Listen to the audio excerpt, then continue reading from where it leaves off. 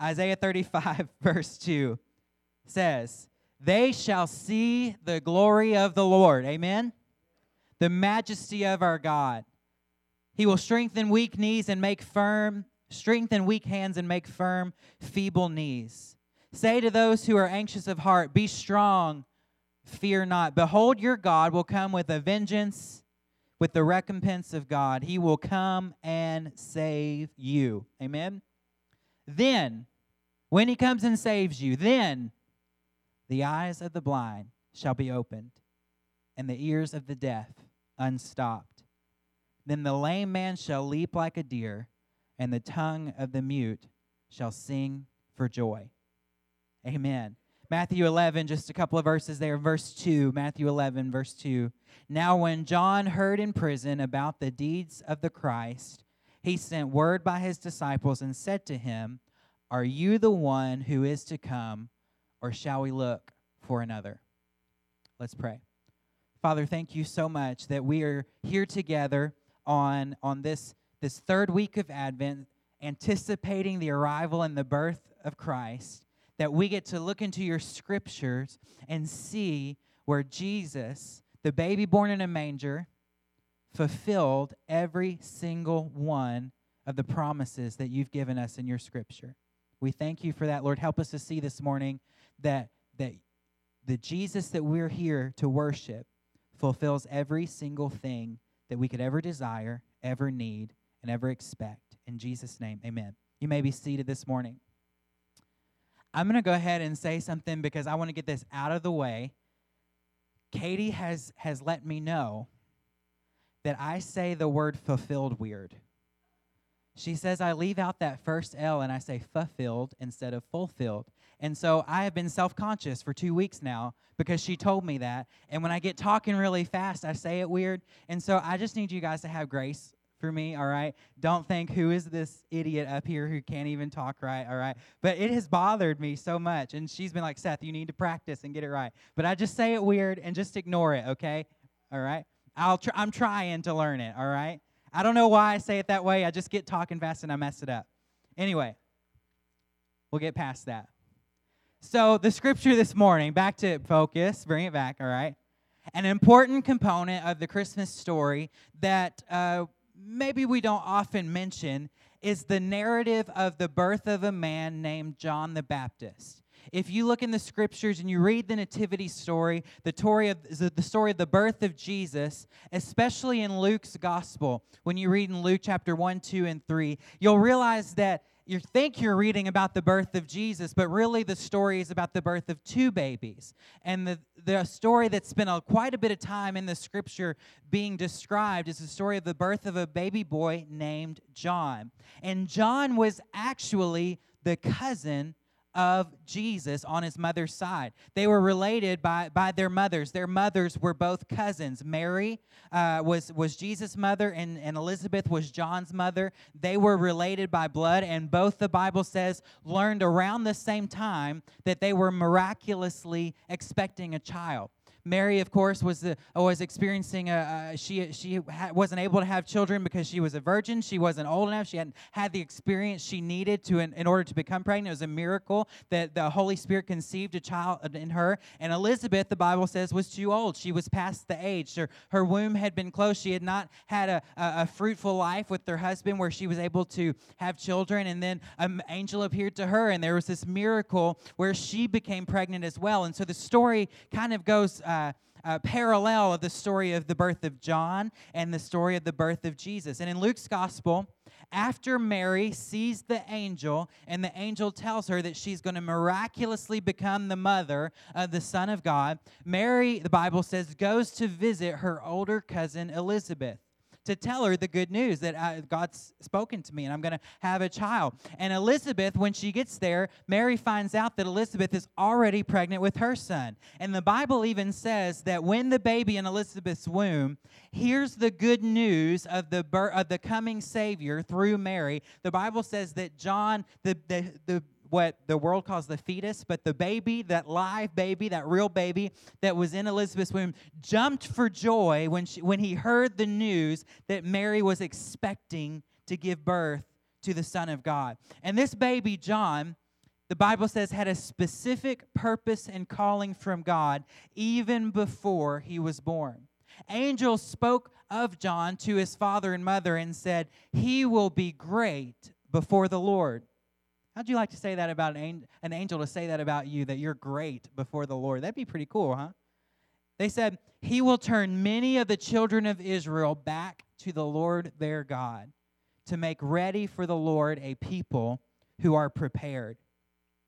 And the scripture says that John grew up and lived a fruitful life of a prophetic ministry. Luke says that the hand of the Lord was on John in everything that he did. And John's father, who was a temple priest named Zechariah, he prophesied over his son, and he said, you will be called the prophet of the Most High, for you will go before the Lord to prepare his ways. And the scripture says that John spent most of his life out in the wilderness, eating locusts and honey. He was kind of a weird guy. He was a little bit different. He didn't fit in with the crowd, but he spent time out in the wilderness being taught by the Spirit, maturing spiritually, being discipled by the Spirit of God, spending time in communion with God, studying the Scriptures.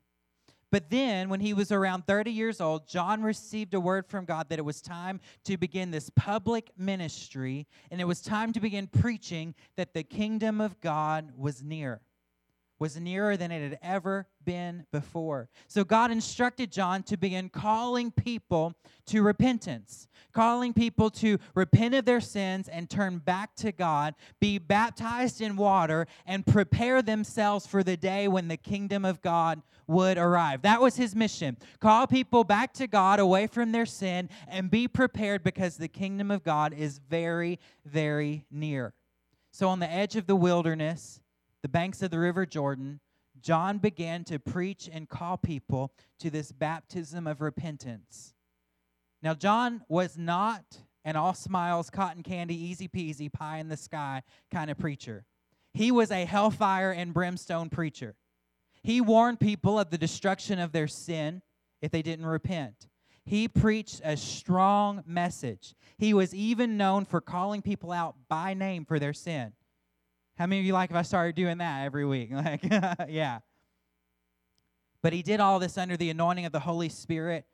And even though it was a strong message, it was a message of love and compassion for people, calling them to peace, calling them to treat their fellow human beings with dignity, calling tax collectors who were taking advantage of people to repentance, to treat people with kindness. And this kind of ministry, it was a strong, heavy, very prophetic ministry, but it was effective. Hundreds of people flocked to hear this wild-eyed preacher preach about the kingdom of God and be baptized in the River Jordan. And the Bible says in Luke chapter 3 that the worst of sinners and tax collectors came to John and repented of their sin, and they were baptized. They wanted to be ready for when the kingdom of God finally arrived.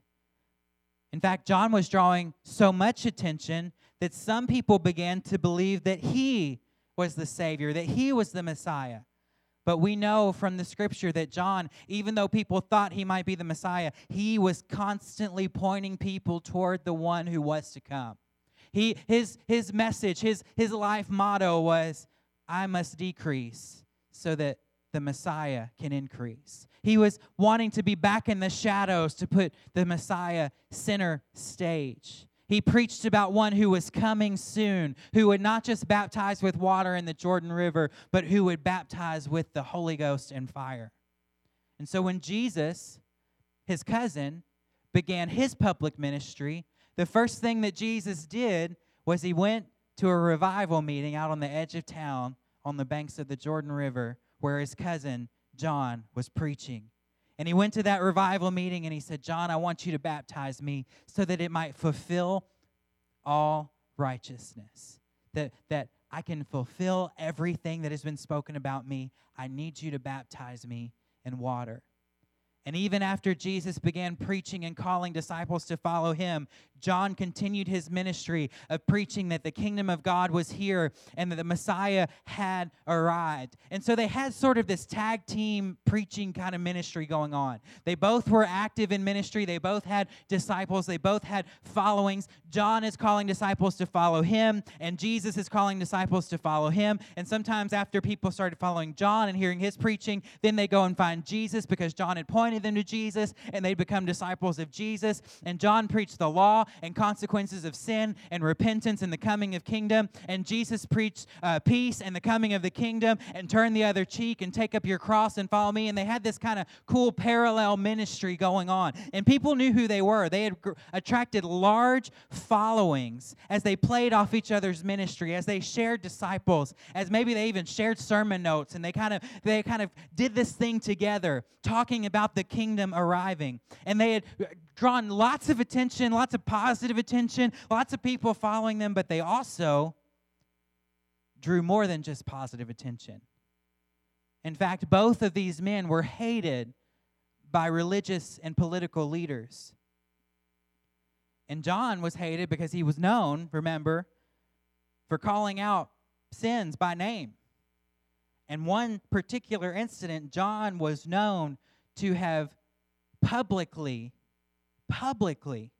spoken out against King Herod for an affair the king had had with his own sister-in-law. This is in your Bible. John publicly accused and called to repentance the king, the appointed king by the Roman emperor, of an affair with his sister-in-law. And this got him in some hot water. He started talking publicly about the sins of the king. The king didn't like that. The king had him arrested and thrown in prison. And eventually, John was executed by King Herod for preaching against the sin of the king and preaching about the coming of a new kingdom. See, kings don't like it when you start talking about a new kingdom. But just before John is beheaded, just before he's executed and dying as a martyr, he begins to realize he doesn't have much time left on earth.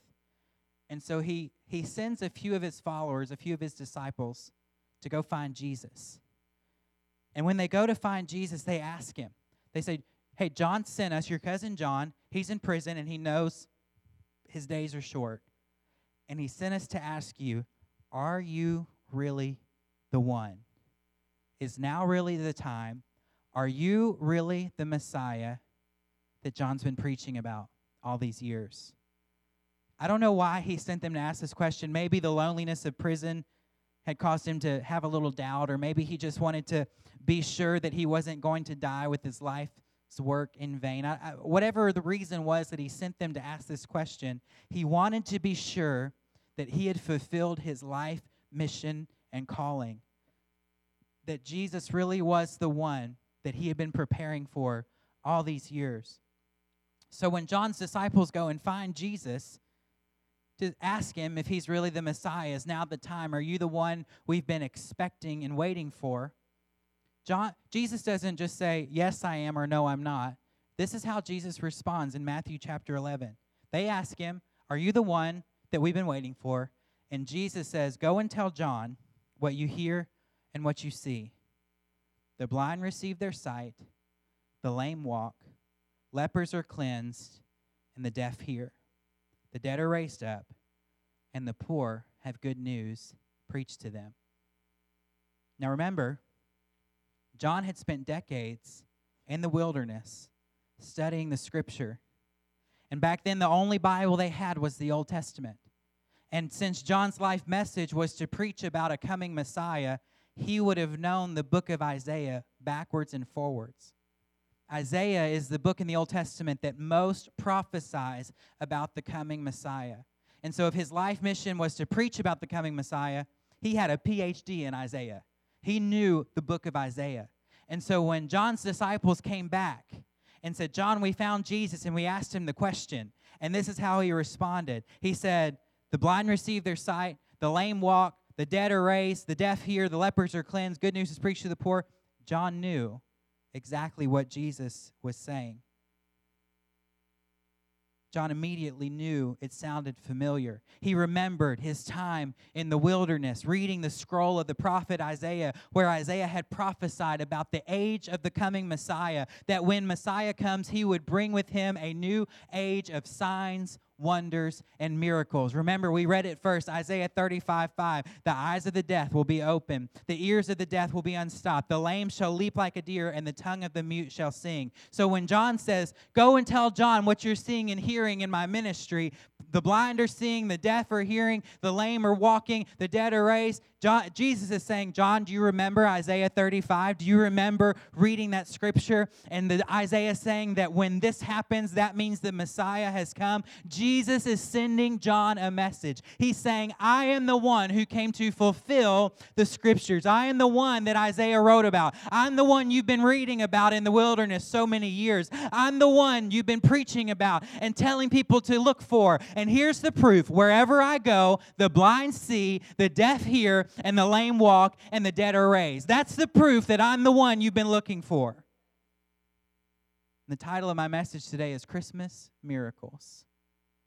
Christmas miracles, because Christmas is a time of celebrating the coming of a new miraculous age ushered in by the Messiah, our Lord and Savior, Jesus Christ. The one anointed and sent by God to rescue his people from sin, sickness, and suffering. That Jesus isn't just sent by God, but that Jesus is God in the flesh who came to dwell among us, and wherever he goes, miracles go with him. Starting on Christmas Day 2,000 years ago, we began a new age, a new era of human history, the age of the Messiah and the age of the miraculous. And even when we number our calendar, how we count time, A.D., Anno Domini, the year of the Lord, we live in the age of our Lord and Savior, Jesus Christ. And the age of the Messiah is an age of miracles. The age of the Messiah is the age that Isaiah wrote about in Isaiah 35 when he said, the blind will see, the deaf will hear, the dead are raised. Christmas means that the miracle worker has come. Jesus is a miracle worker. Jesus is a healer. Everything that Jesus does is involved in healing and the restoration of bodies and the restoration of lives and the miraculous. See, heal is not just what Jesus does. Healer is who Jesus is. It's a part of his divine essence, down to the very core of who he is. Healing and miracles are a part of him, are a part of his existence. He is a healer because he is the complete opposite and antithesis to death, sickness, and suffering.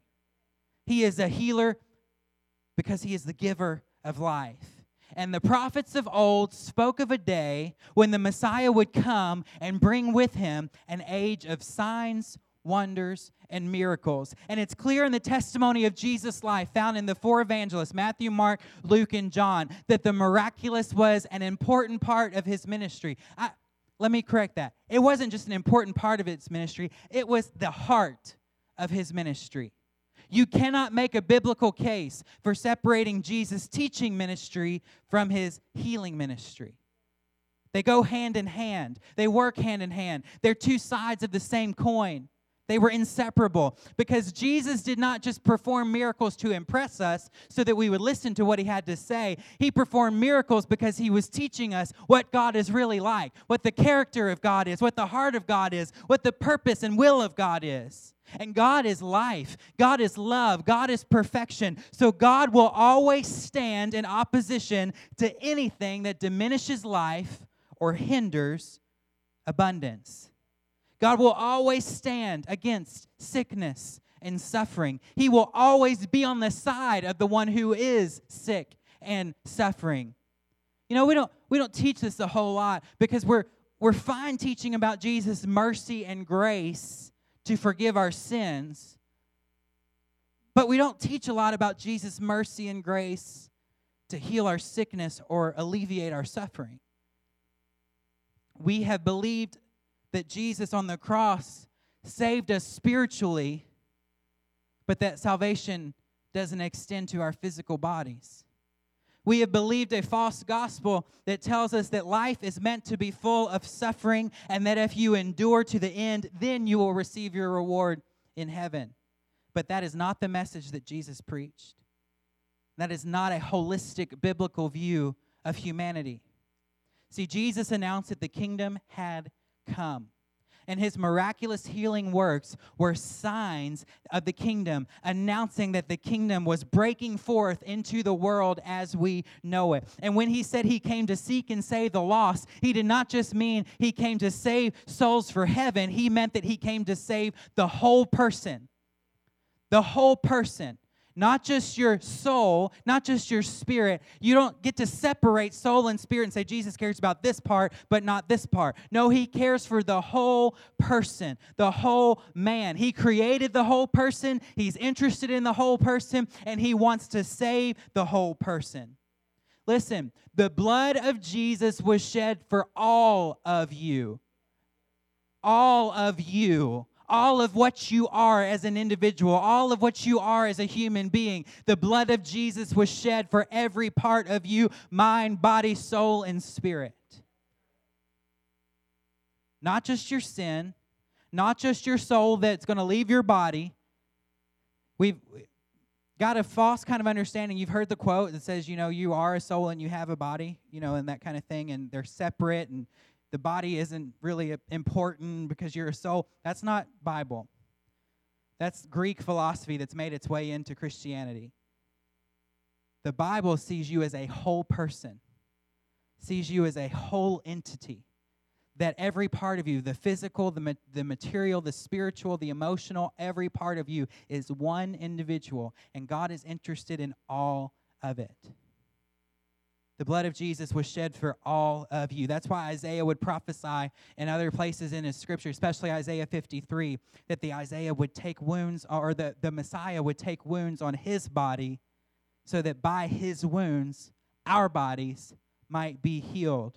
That's why when the Apostle Peter wrote 2 Peter, he quoted Isaiah and said, by his wounds, by his stripes, we are healed. The Hebrews had a word for this kind of holistic, whole person salvation. It's an ideal that Jewish people had hoped for and desired and aspired to for thousands of years. It's a very important word if you're going to understand the Scripture. This word in the Hebrew is shalom. You've heard that word before, shalom, right? Now, most of us, we've heard that word, and it means peace. That's what we hear, that when you hear shalom, that it means peace. And that's true. It's not like you've been told a lie or anything, but if you've ever learned anything, or you've ever learned a second language, or you've participated in language classes, or you even in high school you took a language because you had to, or whatever it might be, you've learned that sometimes you come across words that don't have an exact equivalent in the other language. There's not an exact translation.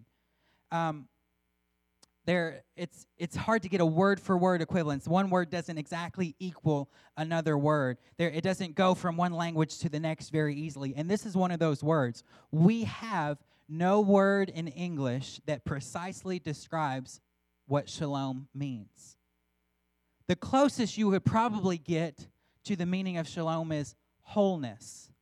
W-H-O-L-E, wholeness, meaning complete.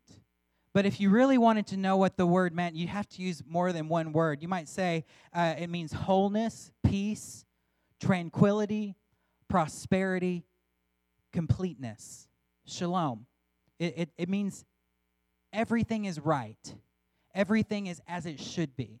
Everything is complete. Everything is whole. And it's a word that applies to your entire life. It applies to your spiritual condition, your emotional predisposition, your relational positions, your physical health, your physical security, your physical well-being. It encapsulates your entire life and being. And if I really wanted to stretch your theological minds this morning, I would tell you this. Shalom means in Hebrew what salvation means in English. When we say the words get saved or salvation or become a Christian or give your life to the Lord, when we say those kinds of words, the Hebrews would use a word like shalom to say that everything has been made right. And this isn't just an instant like you go to the altar and you punch your ticket and you say your prayer so that you won't go to hell when you die. It's more than that. It's about everything, the process beginning in your life where the pieces are put back together, where the brokenness is repaired, and it starts at the altar. It starts at that moment where you give your life to the Lord, but it's a lifelong process of everything being made right in your life. Are y'all following me? And that's what salvation really is. What happens at the altar, that's a prayer. That's an initiation. But salvation is a lifelong journey of the shalom of God being applied and made manifest in your life, where wholeness and perfection and completeness are taking part, not just in your spiritual state, not just some ethereal thing, but everything that you are, your body, your mind, your emotions, your spirit, your soul, your whatever words you might use to describe parts of your life, God is interested in all of it coming to shalom, coming to wholeness, coming to completeness. So when the Old Testament in Judges 6 gives God the name Jehovah Shalom, it's saying that God is the God of shalom. It's saying that God, who cares for the whole man, brings peace to the whole person, brings wholeness to the whole person, brings completeness to every part of your being. And in Isaiah 9, when Isaiah prophesies about the coming Messiah, he gives the Messiah a few names: Wonderful Counselor, Mighty God, and what? Prince of Peace. Guess what the Hebrew word is? Shalom. The Prince of Shalom. He's the chief, he's the captain, he's the prince of whole person salvation, of making men and women whole in their minds, in their spirits, and in their bodies. He is the ruler, he's the prince over making mankind complete, where sin and sickness have corrupted mankind.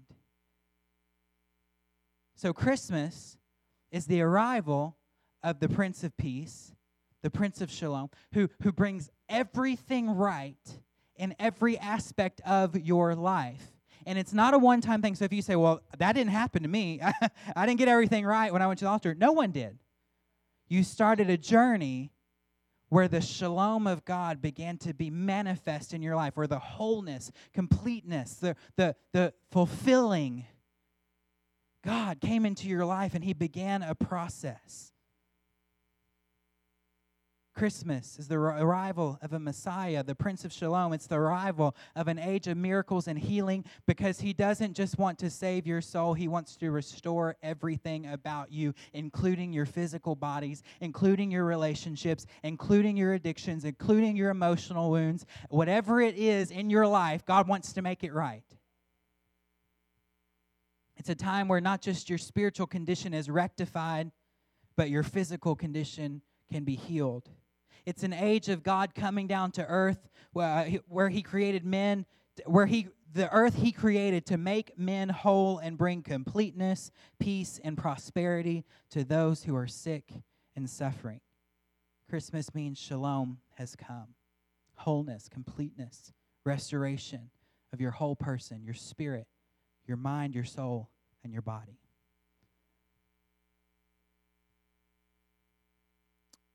Jesus still performs miracles.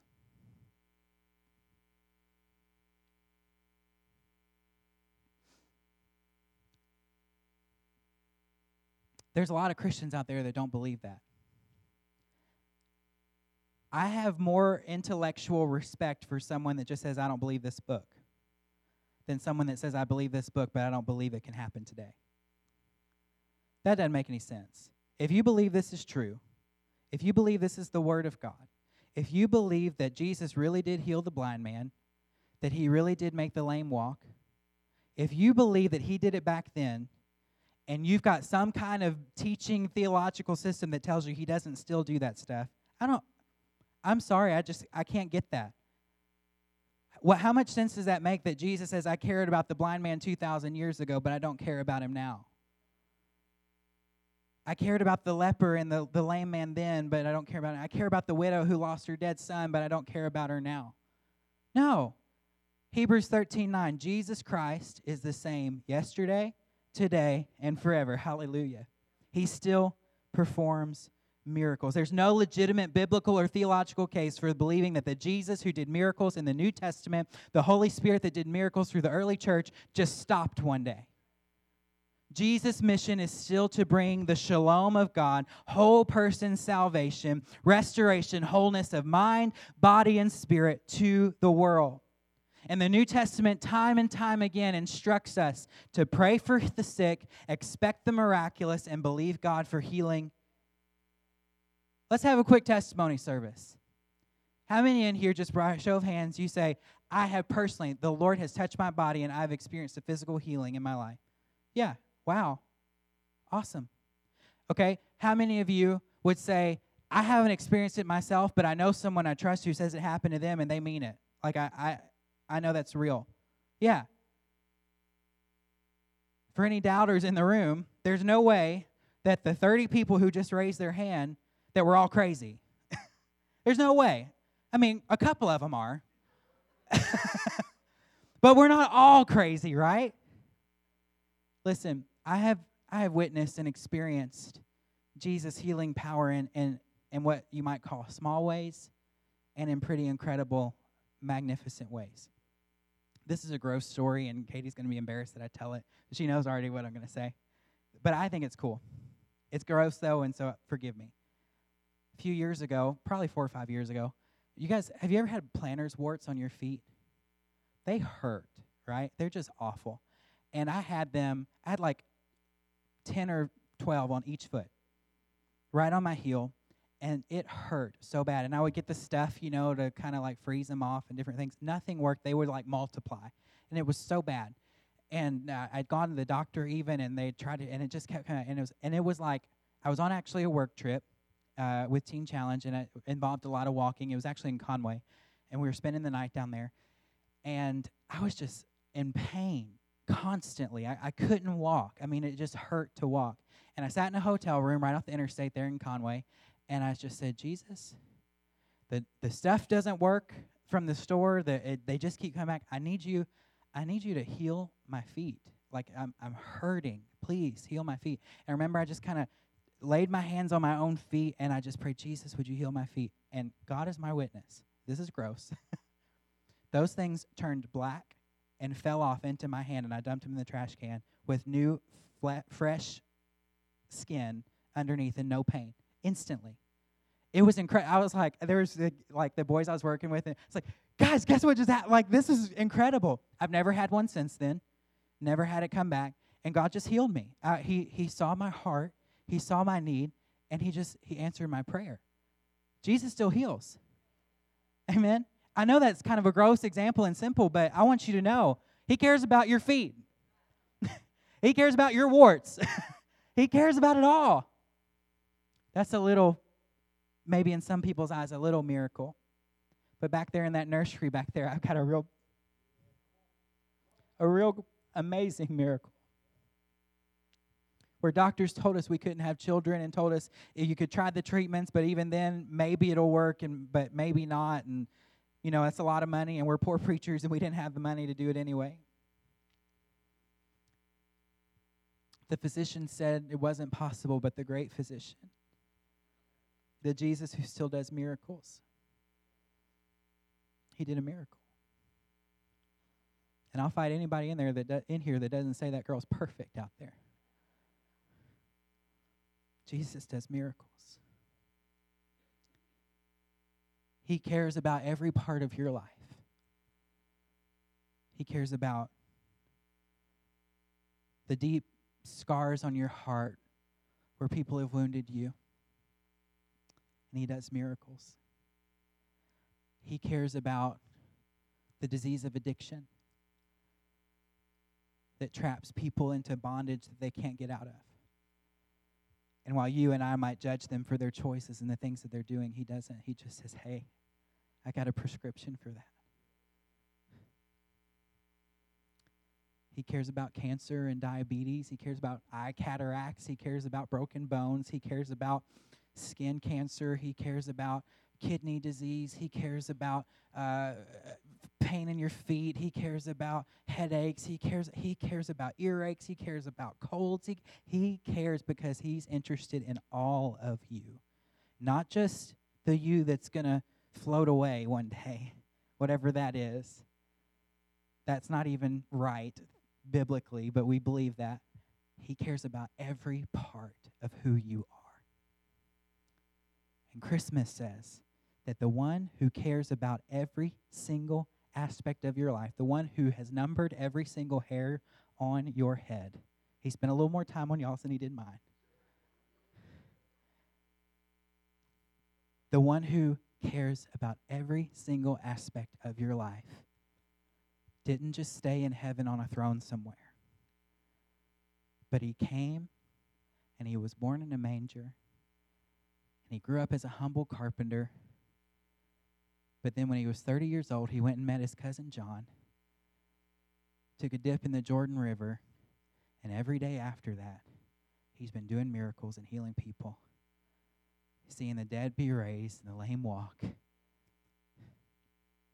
And whatever is not at shalom in your life right now, physical, relationships, financial, whatever is not at complete wholeness, it's not complete peace, prosperity, and it's not just totally as it should be, he cares about it.